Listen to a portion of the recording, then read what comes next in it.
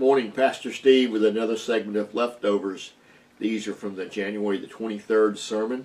If you haven't seen that yet or listened to it, you can go to LakeGibsonUMC.com and pull that up on our sermon series. Began last Sunday with this scripture from John 17. It's out of Jesus' high priestly prayer in that upper room.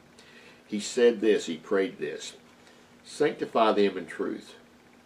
Your word is the truth." We talked a little bit about that, about how we're sanctified by the Word of God, the Word of God being both Jesus Christ and the Scriptures. But you know, sanctification is something that used to be distinctly Methodist. It was one of our foundations. It was one of our roots. Today, I read the article by David Watson in Firebrand, and if you don't take that, you can subscribe to that. It comes out every Tuesday, I believe, with normally one or two articles. That's Firebrand, F-I-R-E-B-R-A-N-D. You can look it up online and Google it and subscribe to it. David Watson is a premier Wesleyan scholar who teaches at our seminaries. In fact, he has given talks here at our Lakeland annual conference before. But he's talking about, he's given this speech to the New Methodist movement. He's talking about the protocol and the fact that we seem to be going to split. And the question he asks is this: many people know what we're against, but what do they know what we're for? And he goes on and he makes this case, rightly so I believe, that Methodism has lost its distinctive emphasis. We've lost some of the things that set us apart, that made us Methodist for years. In fact, if you were to go ask somebody what Methodism is now, they might not could even tell you. One of the things we've lost is sanctification. One of the bigger things we've lost, in my opinion, that we need to be sanctified. We actually teach that people can become wholly sanctified, or otherwise known as entire sanctification. That you can love God with all your heart, all your soul, all your mind, all your strength, in such a way that you love your neighbor as yourself. And that you basically, the bent to sinning is gone, if you will, the way Wesley put it.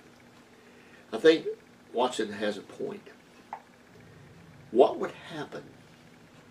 What would happen if the people called Methodist lived their life in such a way that everyone could see the love they had for God and for other people? What would happen? How would that change the way people look at Methodism, at the local church, at the local people? I just want you to think on that this week.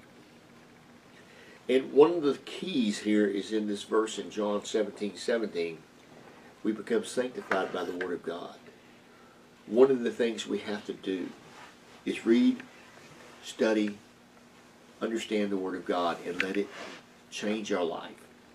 We have to, as I talked 2 weeks ago, not say, what does this scripture mean necessarily, but what is this scripture saying to me today? And what in my life needs to change so that my life lines up with this? Think on that this week. What would you do? What would be some of the changes that the Holy Spirit may enact in your life to make you more like Jesus Christ, to have you become more holy? Let me pray for us. Father, I come to you this day and I thank you that your word is truth. And I just pray that you would impress upon your people that you have called us to be the holy people, a holy priesthood, a royal priesthood, sanctified, wholly dedicated to you. Help us to be that.